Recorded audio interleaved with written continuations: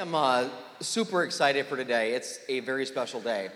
Many of you know that I just mentioned earlier that Meadows Church planted October 8th of 2017.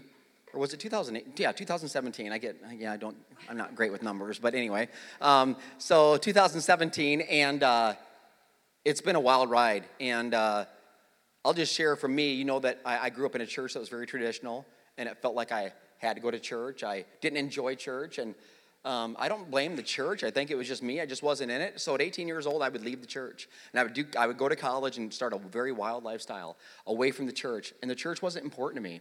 And I lived my life on my terms, and I got what what a lot of us get when we do that. The results aren't good.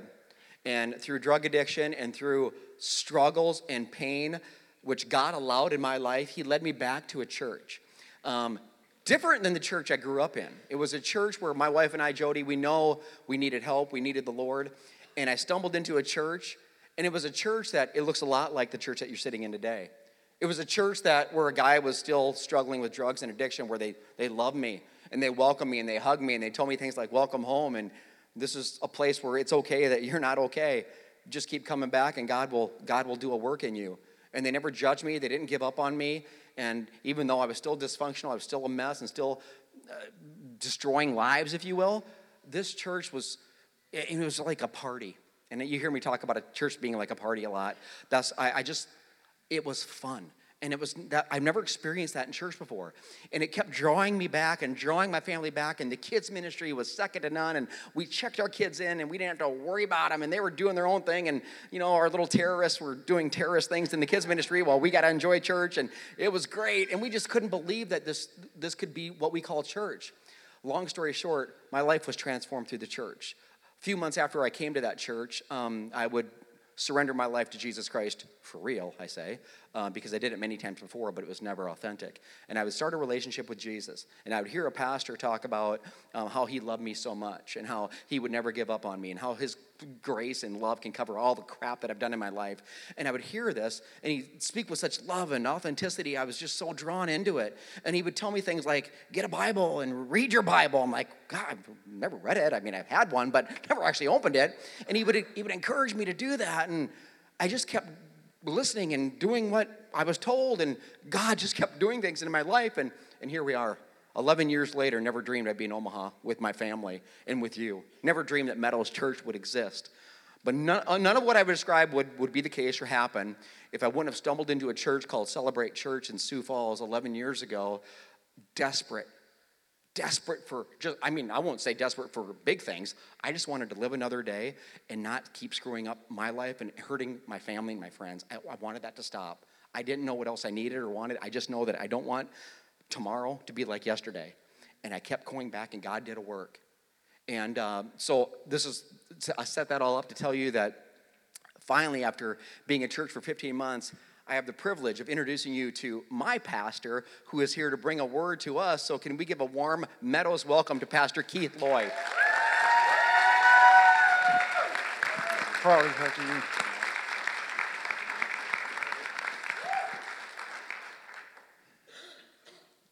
I don't even know where to go with that. But it is truly a privilege to be here. Monty and I share an incredible love for Jesus and an incredible friendship for each other. And so he had called me up and he said, "Do you still believe in free speech?" And I said, "Yes, I do." And he said, "Would you give one of those in Omaha?" And so you might get what you paid for. But I love a pastor who is willing to admit he kissed his sister. I got to tell you. And if you miss that, the only reason you can make the comparison and say that it's weird is because you've been there. And so I appreciate that. I still drink caffeine, my friend. And so I have no idea what it's like to kiss my sister. If you've got your Bibles, I want to invite you, if you would, to go to 2 Timothy. Go to 2 Timothy, and let me just say this. Monty is true, what I'm about to admit to you, that I say quite often to our church. If you don't have a Bible, we're going to get you a Bible. Because you need a Bible. What's amazing to me is that every one of you understood very clearly when you got up this morning to leave your house, you needed to put some clothes on.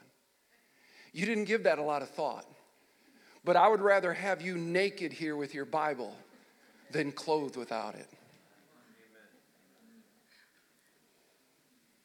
Because I say that because there'll be a day you're going to stand before God naked. And His Word is what's going to matter, not what you're wearing. I'm not so much into fashion as I am into faith. Fashion comes and goes, and people chase it like you can't imagine, and they're willing to invest unbelievable amounts of dollars to try to impress you for a moment. I don't want to impress you. I want something to impact you. I want something to change you. And to that, we're going to talk about God's Word. Because if anything our world needs right now, it's truth. Because I turn the television on and I don't hear it. I hear a lot of opinions, and I'm going to say this, and it might offend a few, but I want you to listen to this. If you disagree with me, I can live without your love. I can't survive without His. And church, I don't want you to miss this. I don't want you to miss this because some of you are probably sitting here like this, but I'm going to say it over and over again, and again, don't miss this. Everybody here governs their life by an authority. Everybody here got up this morning and you'll make decisions all day because of a truth that you hold value. The question is it worth the end result? If you're having sex outside of marriage, the Word is not your authority, but you have one. If you're chasing some kind of other means, whether it's success or an addiction or something like that, you have a truth by which you live. It's just not God's Word. Everybody here has an authority by which they govern their life. Everybody has a truth in which they value, and every decision they make comes out of that value. The question is that value worth laying your life down for? Because you are. It's how you run your marriage. It's how you raise your kids. It's how you drive your car. Everybody here has a truth. Everybody here has a value. And it's to that I want to speak. Because I'm blessed. I will just share that with you. I'm so blessed. I came out of a generation after generation after generation of pastors. What I'm blessed about it is they love Jesus more than they did their career. Let me say it again, because I know pastors who use the church to value themselves rather than use God and lift Him up to value other people's and build the church. You with me on that? I know people that do that. But I share with our congregation, I'm not here to make you happy. I want to lift up Jesus who wants to make you holy. And there's a big difference. The world chases happy. I want holy because out of holy comes joy. Unspeakable. And so I'm not trying to build a church. I want to change a culture. But to do that, I've got to lift up the name of Jesus. And so I love this book. If you don't have one, you need to get one. You need to learn to start bringing it. And men, I'm going to tell you, I love to speak to men because we need to get back to being leaders of who we are. Instead of chasing things because of our own insecurities, that's the only reason we do it. And started building them before Christ. This is what our world needs right now. It's the Word of God. Are you with me in this? I'm not going to be politically correct. I'm not into politically correct. I think that stuff, I always a little pastor that loves to use a word I love to use. It's kind of an offensive word, but I got to say it anyway. Politically correct just sucks, okay? And it just does. I'm not into that. I'm just not into that. I want to lift up the name of Christ. And so if you got your Bibles, I want to read from 2 Timothy chapter 4. We're going to jump in and we're going to talk about what I think is the most valued thing that you need to value. I want to talk about the thing that you need to chase more than anything else because it will change you. And people need to start getting into the Word. See, I hear people say, man, listen, Pastor, I just don't get it. Well, you don't get it because you don't read it. This Bible is not difficult. We make it difficult. But I'm convinced that a lot of people don't get it. It's not because they don't read it. They don't want to read it because the world will it will change them, the Word will. And they don't want to face the truth about themselves. So it's much easier to ignore it. See, it's much easier to get up in the morning and chase the things of the world because for a moment, you might find something that makes you feel valued.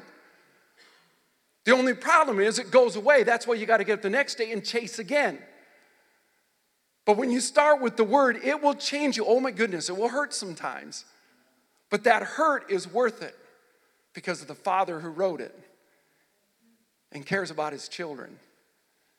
See, my God doesn't give me the word to discipline me because he's upset with me. He gives me the word that will discipline me because he loves me and has something better than the world could ever offer.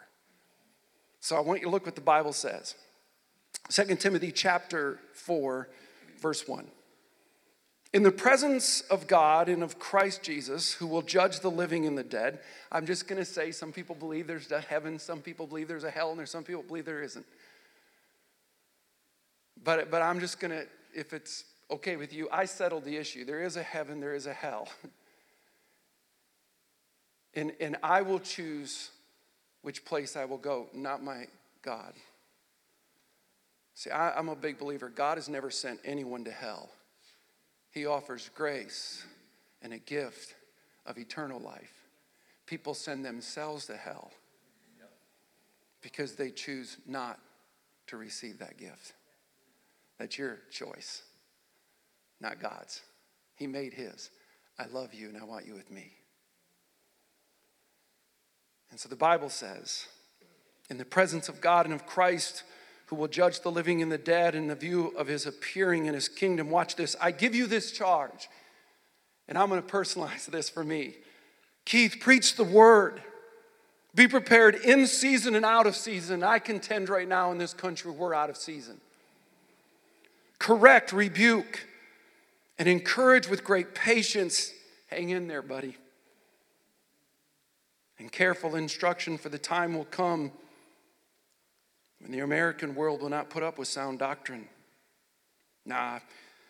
Instead, to suit their own desires, their own passions, their own wants, their own wills, they'll gather around them a great number of teachers to say what their itching ears want to hear.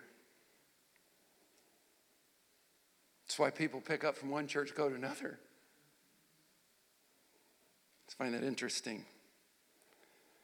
And they will turn their ears away from the truth, and they'll turn aside to myths. It's amazing how many people chase a fantasy rather than the reality of God. But you keep your head in all situations.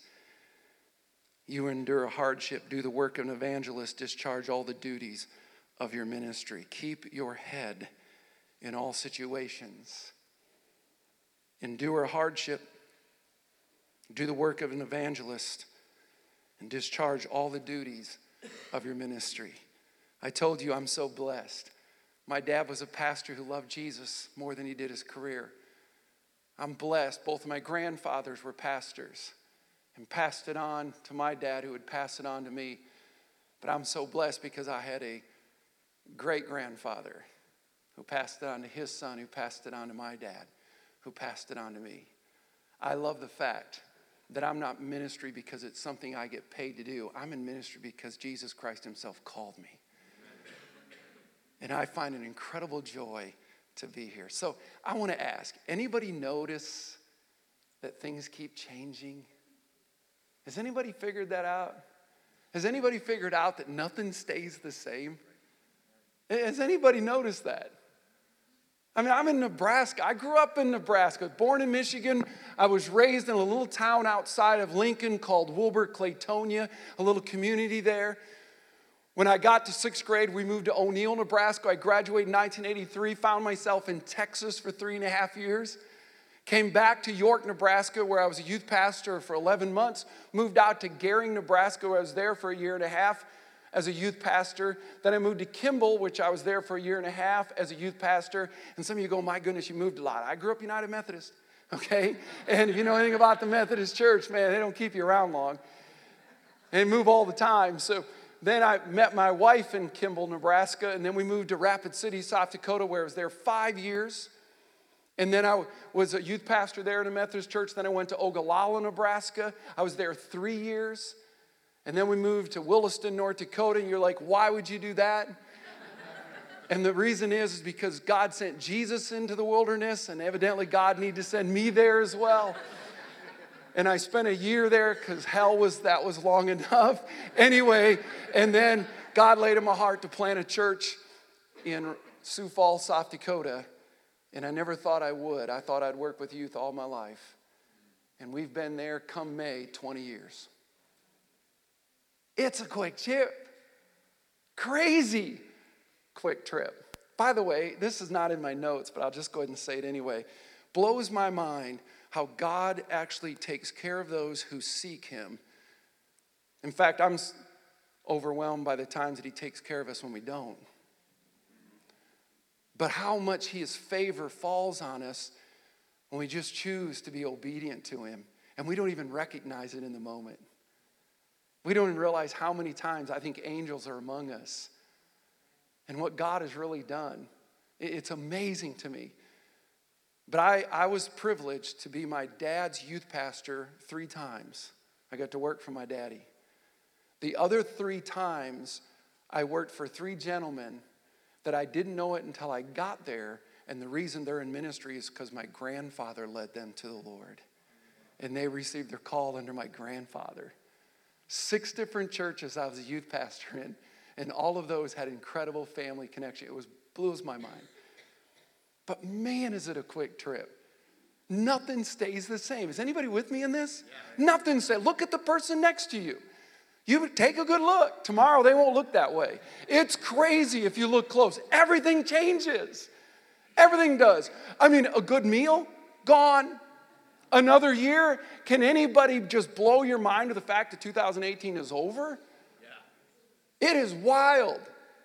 Nothing stays the same. Anybody ever had those wonderful shoes that you thought you'd keep the rest of your life and you had to throw them out? Did anybody shed tears when you threw them out? Look at your body.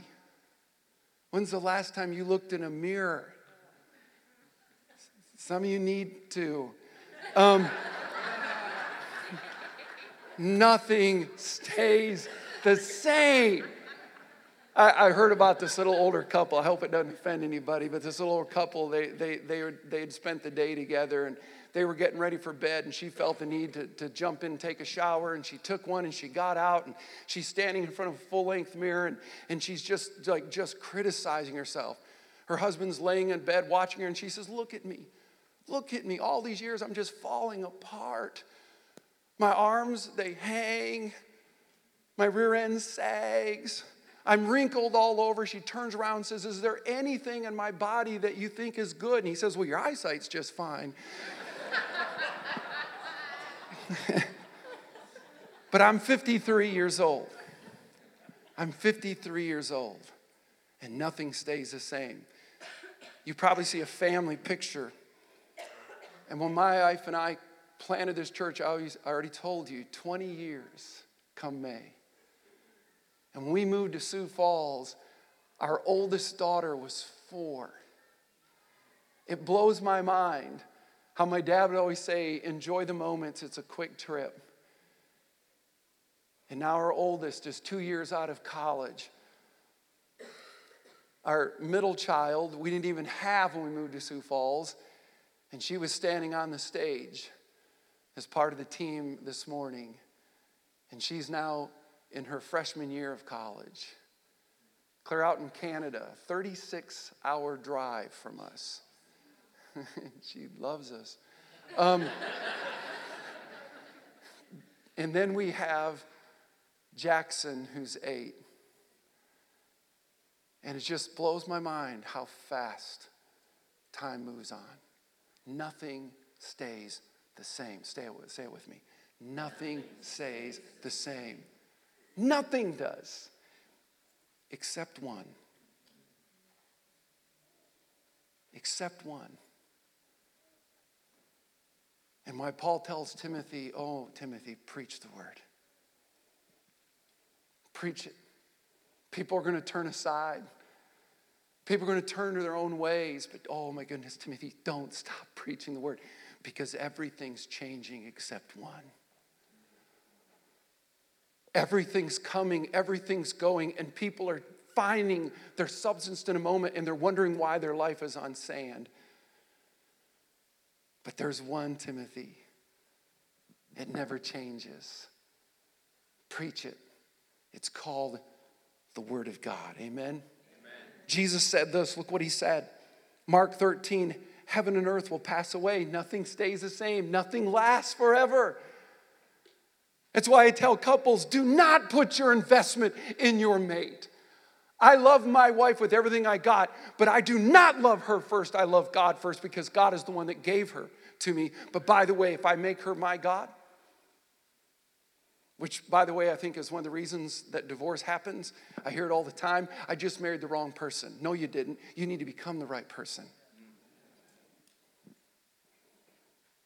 Because you're never going to find the right person because God did not put the capacity in any other human being to fulfill your need. The capacity of your fullness is found in Christ, who created marriage and put together two, and they become one. The power that God is actually for us, not against us. That's why Jesus said, heaven and earth will pass away, but my words, what is he talking about? The Word of God, the Bible, it will never pass away. I don't know if you knew this, but the Library of Congress lays claim to the largest library in the known world. Congress.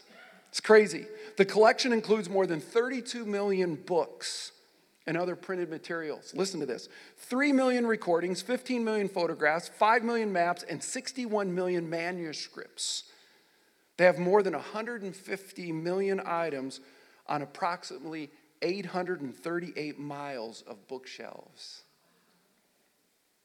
And yet among the entire collection, there's one book.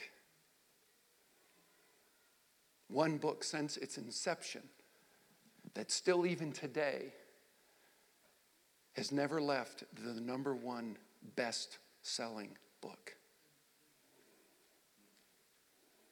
All the books that have come and gone that collect dust, there's still one that right now in this country, that if every household had one, on average, every household would have at least 5. The number one sold, but not just the book that doesn't change, but the most living, powerful book that's ever been in existence. Did you know that? The Bible is not just a book among other books. It's beyond anything you can imagine. It's actually alive and breathing. The Bible calls it theopneustos. It's an incredible thing. God breathed. And God cared enough to write me the greatest Hallmark card ever written. And he signed it with X and O's all over it. See, when I read God's love letter to me, in the beginning God created. Chapter 2 comes man. Chapter 3, man blows it. And the rest of the Bible, God chases me with an incredible love. Because he desires to walk with me again in the garden. I love the Word of God. The question is, do you? Jesus said, the words I have spoken are to you. They are of spirit and of life. Let me just say this little story. I read about a man who said to his pastor, I've never received any inspiration from the Bible. He said, I never have. Although I've gone through it several times. I love what the pastor said. He said, maybe that's the problem. May I encourage you to read it again, but this time, let it go through you. See, there's a big difference of you being in the Word, but what I want to talk about is this, and you've got to settle an issue. So in a moment here, I'm going to kind of flip the thing, and we're going to kind of go in a different direction, so it'll seem. But there's a big difference of you being in the Word and the Word being in you. But that's a choice that you're going to have to make. And I want to help you with this, because I think I know what the problem is. I think I do. And I want to help you with that.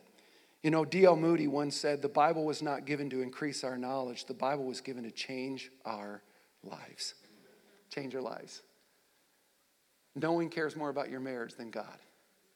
And he gave us everything you need to build it. No one cares about your children more than God. No one cares about your career than God. It's this right here. This is an amazing, unbelievable book. Unbelievable book. By the way, I don't know if this will mean anything to you because we're in the great state of Nebraska where God gave us Husker football. But all my relatives are from Michigan. And of course, they think the Wolverines are God's team. And we just all know they're going to hell right now. And so we tell them that. But we have a plaque in our house, my mom and dad do, that my Uncle Gary, who lives just outside of Ann Arbor, and so he lives in a little town called Adrian. And so he sent this plaque to my mom and dad. And it says, when God created the world, he had some magnificent ideas. When he got to the United States, he planted beauty everywhere. He thought he wanted to do something different for Nebraska. And so he thought and came up with this incredible idea and botched the plan. And ended up creating this sea of sand that rolls through where most people wouldn't want to live. And he felt so bad. So in his grace, to tell the Nebraskans he was sorry, he gave them Husker football. And so I don't know how true that is, but I will tell you this. I find this interesting. One of my close friends is Coach Ron Brown. And Ron and I talk quite often. And I love the fact that when Scott Frost, which, by the way, his parents were my high school football coaches. We knew Scotty when he was a little kid. My sister used to babysit him. And when Scott thought about taking the job, he made 2 phone calls. And Ron had shared this with me. He called Tom Osborne, and he called Ron Brown. And he said to Ron, he said, I think I'm going to take it. I was on the phone with Tom. Is there anything that you would invite me to do? And Ron said, memorize the book of James. And Ron and Scott did. And then he called Ron up and said, I need you. Not as a positional coach, I need you as a players and coaches coach to us to make sure that we keep our eyes on what really matters and help young men discover there's more to life than football. And so I love the fact. And so do I have hope for Nebraska? I have unbelievable hope. If we ever win again, don't really care. Because you can win a championship without Jesus and you lose. You can go completely undefeated in a loss, have Jesus, and you always win. So I love the fact that that's what's happening here. But I want to read something to you. You probably don't know. And this might surprise you, but I think it's a key to the American history. You see, the president sat at his desk in the White House on a winter evening. He had finished the work for the day and was now ready for something he considered more enjoyable. Thus, he took out 2 Bibles and he opened them to the story of Jesus. He then grabbed a knife, a razor, if you will, and he proceeded to cut up the Bible. No kidding. The president was Thomas Jefferson, and the year was 1804. Such an act would certainly seem presumptuous, for most blasphemous. But Jefferson found the task quite simple and fun. Thus he would look past the worthy parts, of which he considered easily distinguishable. The other parts he would cut, considering them worthless, of which he would later write a letter to John Adams. Here's what he would call those parts: diamonds in a dunghill. With those he kept, Jefferson created a new book, which he called The Philosophies of Jesus of Nazareth. He had it bound, but he never published it. He told only a handful of his close friends about it. The only copy that ever existed later disappeared and is now lost to history, and you would say that I'm making that up. Hang in here. 16 years later, he created another. In 1820, retired from politics and living in Monticello, Jefferson sat down again at the age of 77 to once again edit the Bible. This time he purchased 6 of them, 2 in English, 2 in French, 2 containing both Latin and Greek. And like before, he cut them up, creating a second edition in 4 languages. In this one, he kept the words of Jesus and some of his deeds, but he left out all of the miracles and any suggestion that Jesus was God. The virgin birth was gone, so was Jesus walking on water, multiplying the loaves and fish, and raising Lazarus from the dead. Jefferson's version ends with Jesus' burial on Good Friday, but there's no resurrection, no Easter Sunday. Jefferson called this version the life and morals of Jesus of Nazareth. This edition did survive and is currently on display at the Smithsonian Museum of American History in Washington, D.C., along with the two of the Bibles that he cut up to create it. Jefferson once wrote, and I'm quoting, "I am a sect by myself," commenting on his eccentric religious views. "Question with boldness," he urged his nephew Peter Carr in 1787, "the existence of God. Because if there be one, he must more approve the homage of reason than that of blindfolded fear."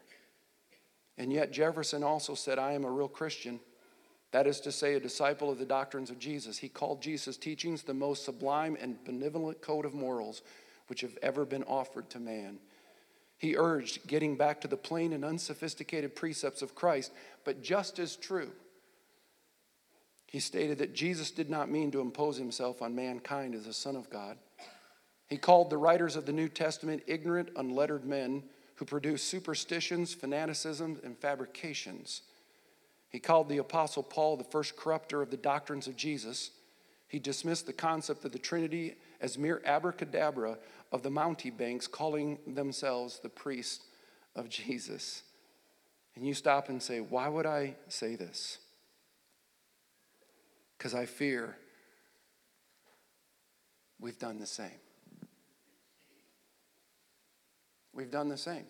Have we not? I might upset a few, but that's okay. Will this work for you? Will that help you? We'll just take all that part about tithing out. We don't need that anymore. Is that a Bible you work for you now? Oh, wait a minute. The little light lies, let's just, we don't need those anymore. How about sex before marriage? We don't need that anymore. What Bible will work for you?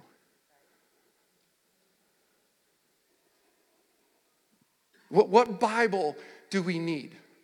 The one that we want to rewrite, that we think is best for our lives, or the God who created us that knows exactly everything we need? What Bible is going to work for a country that's moving farther away? See, I have no problem preaching this message, and I'm okay if some of you are offended. I think it's interesting that every other book is perfectly fine in a public institution, but why is this one so offensive if it's not real? Why is this thing so offensive? See, this is why I tell people, I know I'm in the right, because, you ready for this? No one's offended by anything unless it's truth. You're not offended by a lie.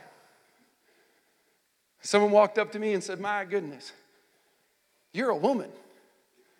I'm like, "Wow, thanks, appreciate that." I'm not offended because it's not true. Why is it that you mention the name of Jesus and it's a conversational change? Why is it when you start talking about the Word of God, it puts people on defense? Because the Bible says we were created in an image, and there's something inside all of us that you can't deny the truth, even though you might run from it. You might push it away. But whether you're at right now, for whatever reason, the only reason you're in this room is because there's something inside of you still calling. And the only reason our world is in the state as it is because everybody's still looking for something to fulfill the void that only Jesus can. This is why I love the church. This is why I love the name of Jesus. This is why I love the Word of God. Because I don't mean it to be offensive. I don't think God wanted it to be offensive. I think we've made it that. God loved us so much, He gave us Christ. God loved us so much, He wrote us a love letter, the greatest Hallmark card, because of His love, His incredible goodness to us. But I think we've become more like Jefferson, haven't we? I want you to listen to this. I'm in a state that has 4 faces and a mountain. And people come and pay homage to those faces. I don't. I don't pay homage to 4 faces on a mountain. I pay homage to the one who built the mountain. But I think there's more in the church who want to be like Jefferson than they do Jesus. And they pick and they choose. And that has come down through this nation. And we're doing it still today. See, I wish that people, and I'll be sharing this with our congregation, I wish you respected me as much as I respect you. But we don't no longer live in that world. I wish you respected me as much as I respect you. You see, some of you are doctors, and I go to your office, and whether it's an eye appointment or something with my body and other parts and that, I go to you, and I trust you. You know why? Because there's a diploma on the wall, and there's a work that you've done, and it says, I've done my homework, and I trust that. You give me a prescription and say, go to Walgreens, and I check out the prescription, and I do what the doctor tells me to do. I just find it interesting that I got 4 of those degrees in my wall, people. I did my 4-year bachelor's. I did 106 hours of a master's of theology, and I have 2 doctorates. And yet I'll stand up and speak, and some of you in this room will even do this, and you've not even really read or studied this book, but you'll say something like this, well, that's your opinion. I just find that interesting. But we don't live in that world anymore. We don't live in it. I don't ask our people to follow me blindly. But I do ask them to seek him before you walk in ignorance and make presumptuous statements that had no value. See, I've gotten this book wrong. Granted, I'll admit that. It's never gotten me wrong. It's never gotten me wrong. Thy word, it's a lamp unto my feet and a light unto my path. It cannot fail me. God knew exactly what I needed. But too often we're more like the father who wants to put the bike together out of the box and thinks he's smarter than the instructions that they included in the box to put the bike together. And then they're wondering in the end why there's parts that should have been on the bike but that are not there. This is the greatest instruction manual you'll ever read. And it will show you life to the full. Amen. Can I have someone just amen that? Amen. Come on. This is an incredible book. But here's the deal. And I want to play this out. And I don't know who would come and play behind. That'd be great. I can't tell you what to believe. But at 53 years of age and all of my study and all my travels and all of that stuff, I've come to recognize there's only 2 gods in the world. There's only 2. There's Yahweh and there's your way. And it's time that you'd find you admit, if Yahweh isn't God, you think you are. It's true. It's why you get frustrated at a stoplight, because everybody around you should know that what you're doing is more important than what they're doing. It's why you get frustrated in a line. It's why the expectations you put on others when they don't meet them, as if somehow your expectations are better than maybe the ones God has for them. There's only Yahweh, or there's your way. Somewhere you got to settle that. I can't do that for you. I can't sit there, and I don't want to guilt you in it. I can't do that. But I want you to listen to this very carefully. If you want to change your life, you have to change your thinking. Paul said that in Romans 12. He says, be not like the world. Do not be like the world. Peter would say it because all the world is passing away. The lust of the flesh, all of the things that man boasts about, all of it's going away. What is wrong with us that somehow we think that this is heaven? This isn't heaven. I don't know how many funerals I've done, and every time I do it, somebody in the family says, I wish I. And there's a part of me that gets so angry on the inside, I just want to shout, and they said, why didn't you? We don't live life with purpose because we don't have purpose. We don't live life with intention. We don't have intention. We just have our wants and our ways, and those things, when they don't get satisfied and people don't live up to what we want, we're frustrated. But when you find your foundation in Christ, it sort of begins to change the scenery. Do you understand that Jesus said the eye is the lamp of the body? What people don't understand is the greatest optometrist was Christ himself. And see, you need to understand, this is the glasses by which I view the world. It's very easy for me, it makes sense. But some of you, the world is your glasses, and that's how you view the Word. And the only difference between the word world and the Word is the letter L, which stands for loser.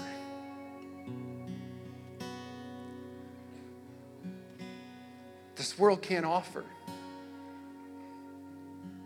We messed that up in the garden. For some of you might say, and I know that's not fair, Pastor. It's just not fair. I don't get the garden thing. Why do I have to suffer because Adam and Eve? And I told a guy in my church one time, he asked me that. And I said, you don't have to. He goes, well, yeah, I live a sinful life because of Adam. I said, no, you don't. You live a sinful life because of you. I said, quit blaming Adam. And he says, what do I do? Go be perfect. What's Adam got to do with that? And he goes, I can't. And I went, exactly. You'd have done the same thing. Because there's something about us that wants to go out and sort of show God or prove to ourselves or find something. And God knows that we can't. So in his incredible love, he gave us a gift called Jesus. And he would exchange his life for ours. And he would eradicate sin. It's an amazing thing. And so I don't read the Bible to get better.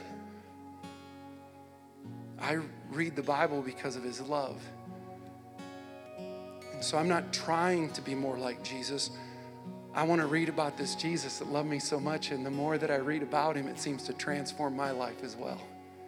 Because you become what you hang around. If you want to fly with the eagles, you got to quit running with the turkeys, people. And so I can't get enough of him. There's just nothing more important in my day than God's word. The sickness is if I go through my day without it, because I've really chased and accomplished nothing. But better to have everything never get done, but at least this did. Because now I've accomplished everything. It's an amazing thing, isn't it? So listen to this. We are not what we think we are what we think. Behind every self-defeating act is a lie you chose to believe, and a lie that has become your valued truth. And if you want to stop defeating yourself, you have to stop deceiving yourself. And for that to happen, you need a new way to think. You need some new material. And it will change you, but that's your choice. The Apostle Paul said there must be a spiritual renewal of your thoughts and attitudes. You must put on a new nature, created in Christ's likeness, righteous, holy, and true. Let me just wrap this up. Edward Markham, the poet, tells a modern parable that illustrates this fact. A certain rich man wanted to do something good, so one day he met a man, a poor carpenter. He lived with a large family, but they had nothing. The rich man went to see the carpenter, gave him plans for a brand new house, and thought, I'm going to do something. He asked the carpenter if he would build the house for him on a certain spot at the edge of town. He told the poor carpenter, I want it to be as fine and sturdy as possible, use only the best materials, employ only the best workmen, spare no expense, make it the finest house in town. He then went on his journey, hoping the house would be ready for him when he returned. The poor carpenter saw his chance. So he skimmed on material, employed the inexperienced, the inexpensive help. He covered all the mistakes with plaster and paint. And when the rich man had returned, the house was complete. I followed your instructions, he lied. I've completed the house as you have told me. I'm glad, said the rich man. Here are the keys. The house is yours. I had you build your own house so you and your family would have more than you've ever had before. And now you can really live. Yeah, I find it interesting because I too know a carpenter who saw a poor carpenter that didn't know how to build his life. I too know a rich carpenter who gave me everything and said, I have spared no expense. Build your house, build your life. Everybody in this room is building it. He too went away, and he too will return. And on that return, he's going to hand you the keys to heaven or hell, depending on the house you chose to build. Because Jesus said, you're not building your life here. We're to build our house there. That's why I started by telling you, I'm not trying to impress you. I will sleep tonight whether you like me or not. Because my identity isn't wrapped up in you, it's wrapped up in him. And whether you like me, I will curl up tonight because he loves me. I'm not trying to put him under the defense to try to guilt you or push you back. I can tell you, and it's always my prayer, God, if I've said anything that has not been of you, erase it from their minds because they deserve better than me. But God, I'm also not afraid to speak your truth in a world that's pretty much resistant, that doesn't want to hear truth anymore. You turn on the television, you don't hear about a return back to. You just hear people complaining about something that's going on, as if somehow their opinion is if everybody did that, it would get better. We don't need man's opinion. We need Jesus' truth. We don't need it. We don't need it. We need this. We need to become students of God's word. We need to make this the most valued thing, the most greatest of importance, our deepest desire, hungry to know the word, and let that word set us free. Isn't that what the promise was? He would. He would. God loves you, church. There's a lot of new thought in the world, but there's an old one that'll change you. And you want to know? I'm going to say it again. I love the word. But you know what I love more than that? The word really loves me. The word really loves me. The Bible. That's the book for me. I'll stand alone if need be on the word of God. The Bible. Someone once said, basic instructions before leaving earth. I think the Bible is God's blessed instructions before I leave earth, that I can live here on earth. And I believe it, and I trust it to you. Let me pray for you. Father, in this room are your creations. No one loves them more than you. In this room are the people that you love so much that you gave your life. And not only gave it, but joyfully. No condition, surrendered that life. God, what an amazing, unbelievable promise. You're so good. Lord, I pray for this church. I'm so proud of Monty. The call that you put on his life and the obedience that he and Jody are committed to.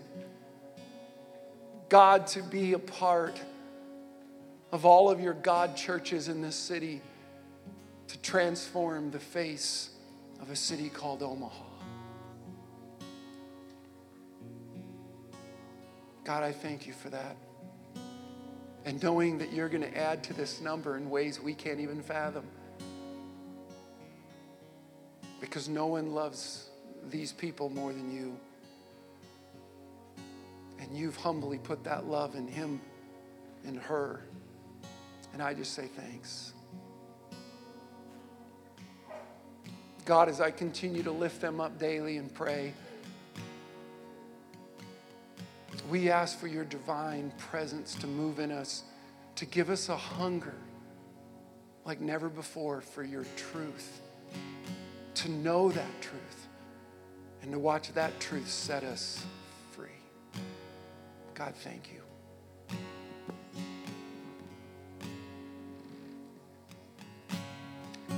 Can we just thank Pastor Keith for bringing the word to you?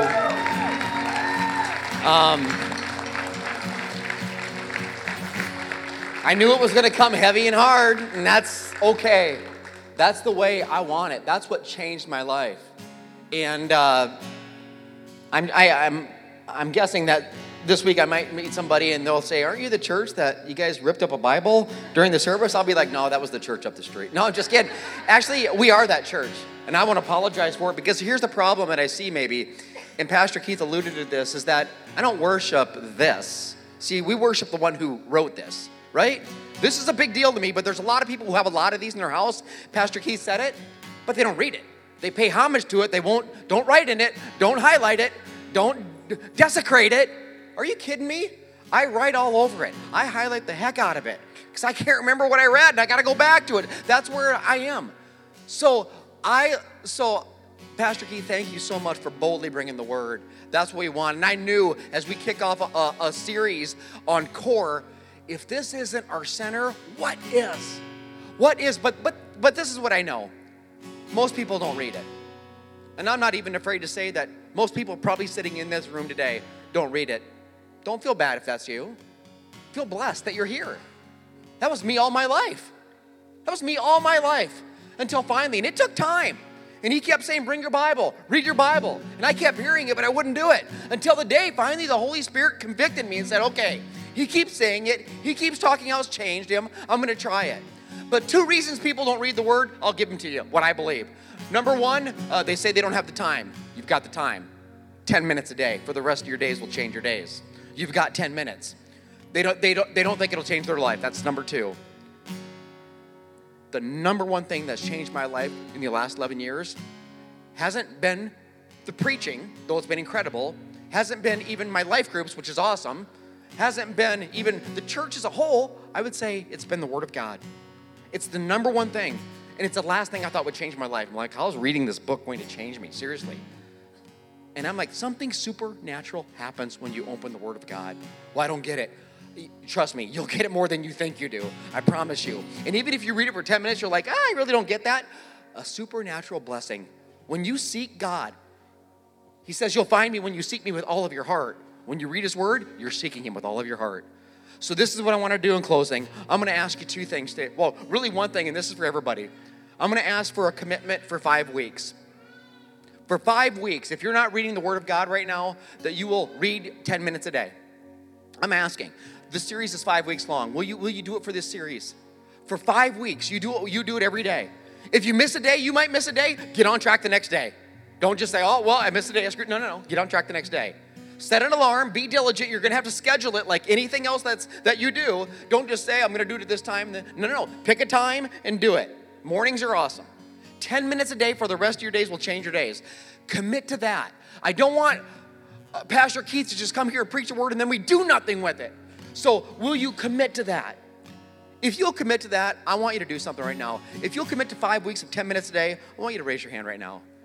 Okay, I want to celebrate. Put your hands together now because there are a lot of people here making commitments, okay? So you just made a declaration to God that you'll do it. And maybe you didn't raise your hand. That's okay. You keep coming back. I was one of those guys for a long time too. But for those that did, now do it. 10 minutes a day. If you need the word, he said it, we'll get you one. That's the commitment you make. It's not about New Year's resolutions, okay? It is about a revelation. That's what it's about. The Word of God is the number 1 thing that has changed my life, and it will change yours. 10 minutes a day for the rest of your days will change your days. Number 2, the Word. He keeps saying it's about the Word, loving Him. What does he mean?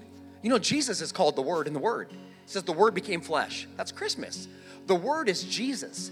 He became flesh at Christmas when he came. Remember, we celebrated that a couple weeks ago? We celebrated it. And he became flesh. But you know where I was all my life? I believed in Jesus, just didn't live like him. Just wasn't seeking him at all. And maybe that's you today. You're like, my life looks a lot like everybody else's. And I go to church, but that doesn't, you know what? If you're not seeking Jesus and you're not surrendered to him, it's just an hour. It is. I went to church all my life. I was not following Jesus. I was not walking with Jesus. For some of you here today, here's what's happened. You've never really surrendered your life to Jesus Christ. You talk about the word, but the word's not in you. That's the decision that you need to make. Pastor Keith said it. God doesn't send you to hell. He would never do that. He's a God of love. We do it by not receiving him. And so many people don't understand. Jesus Christ, the Word became flesh to give you life today and forever. And if you've never accepted Jesus, the gospel, what does that mean? Jesus Christ is God's Son. He came to earth at Christmas, we call it. He lived 33 years, never sinned, never did anything wrong, died on a cross. Not because he necessarily wanted to. I mean, he prayed to God, God, is there another way? God's like, no, you are the way. You are the truth. You are the life. And Jesus did it out of love. And most people, the Bible says most people won't receive it. Not because they're good or bad. It has nothing to do with that. It's grace is so scandalous that you would just accept it. Regardless of where you've been or what you've done or what you're looking at or who you're hurting today. Today it changes. You can believe that Jesus is God's Son. Give your life to him. Or recommit. Some of you, you've gotten off track and you know it. Today's the day you get back on track. It is a decision that you make. It is a decision that you make. The cards, the commitment cards, that's what they're for. I recommit my life to Jesus. I commit my life to Jesus, whatever it is. If that's you, that's what you need to do. Believe that Jesus is God's Son. Believe that he died on a cross. Believe that he rose from the dead. The Bible says anyone who calls on the name of the Lord will be saved. Saved, made new, a new day, a new year. That's you. And that's why you're here. So don't leave here if that's you. Make the decision. And after you do, after we sing, you come up here. There'll be a prayer team all the way across here. Bring them their card. Let us pray with you. We'll give you a Bible. We'll point you to a next step. But don't leave here. I am begging you. Do not leave here if that's you. If you've never done that, or if you've gotten off track, don't leave here if that's you. We did this for you. Jesus brought you here for this moment. He loves you so much. Accept that gift. Accept it and receive it. And you might be thinking, I don't deserve it. I don't either. That's what makes it such a beautiful gift. Accept it and receive it and watch what God does in your life. He's just getting started. I'll pray one more time. We're going to worship, and then let's watch what God does. He's just getting started. God, thank you so much for Pastor Keith taking the time to love us and walk us through your word and show us how it changes us. I love the quote from D.L. Moody. It's not knowledge we're gaining. It's life change. It starts in the mind. And if we believe it, many people did because they raised their hand. Then it moves to action. And action turns into habits, 10 minutes a day. And habits, well, at the end of the day, God, habits define our life, don't they? That's what's going to happen. So I pray for everybody in this place, for those who are hurting, struggling, for those who are going to commit, recommit, take a next step, join a life group, whatever it is you're calling them to do, God, I pray they will not leave this place until it is done. If they need prayer, they will flood the prayer team. If they need a hug, if they need love, if they have questions, if they're ready to do whatever you're telling them to do, God, I pray they do it and they don't leave here until it is done. That's why we're here. God, work and do what only you can do, God. Nothing else can change us but you, God. Have your way. We believe in you, and we declare that in you, the best is yet to come.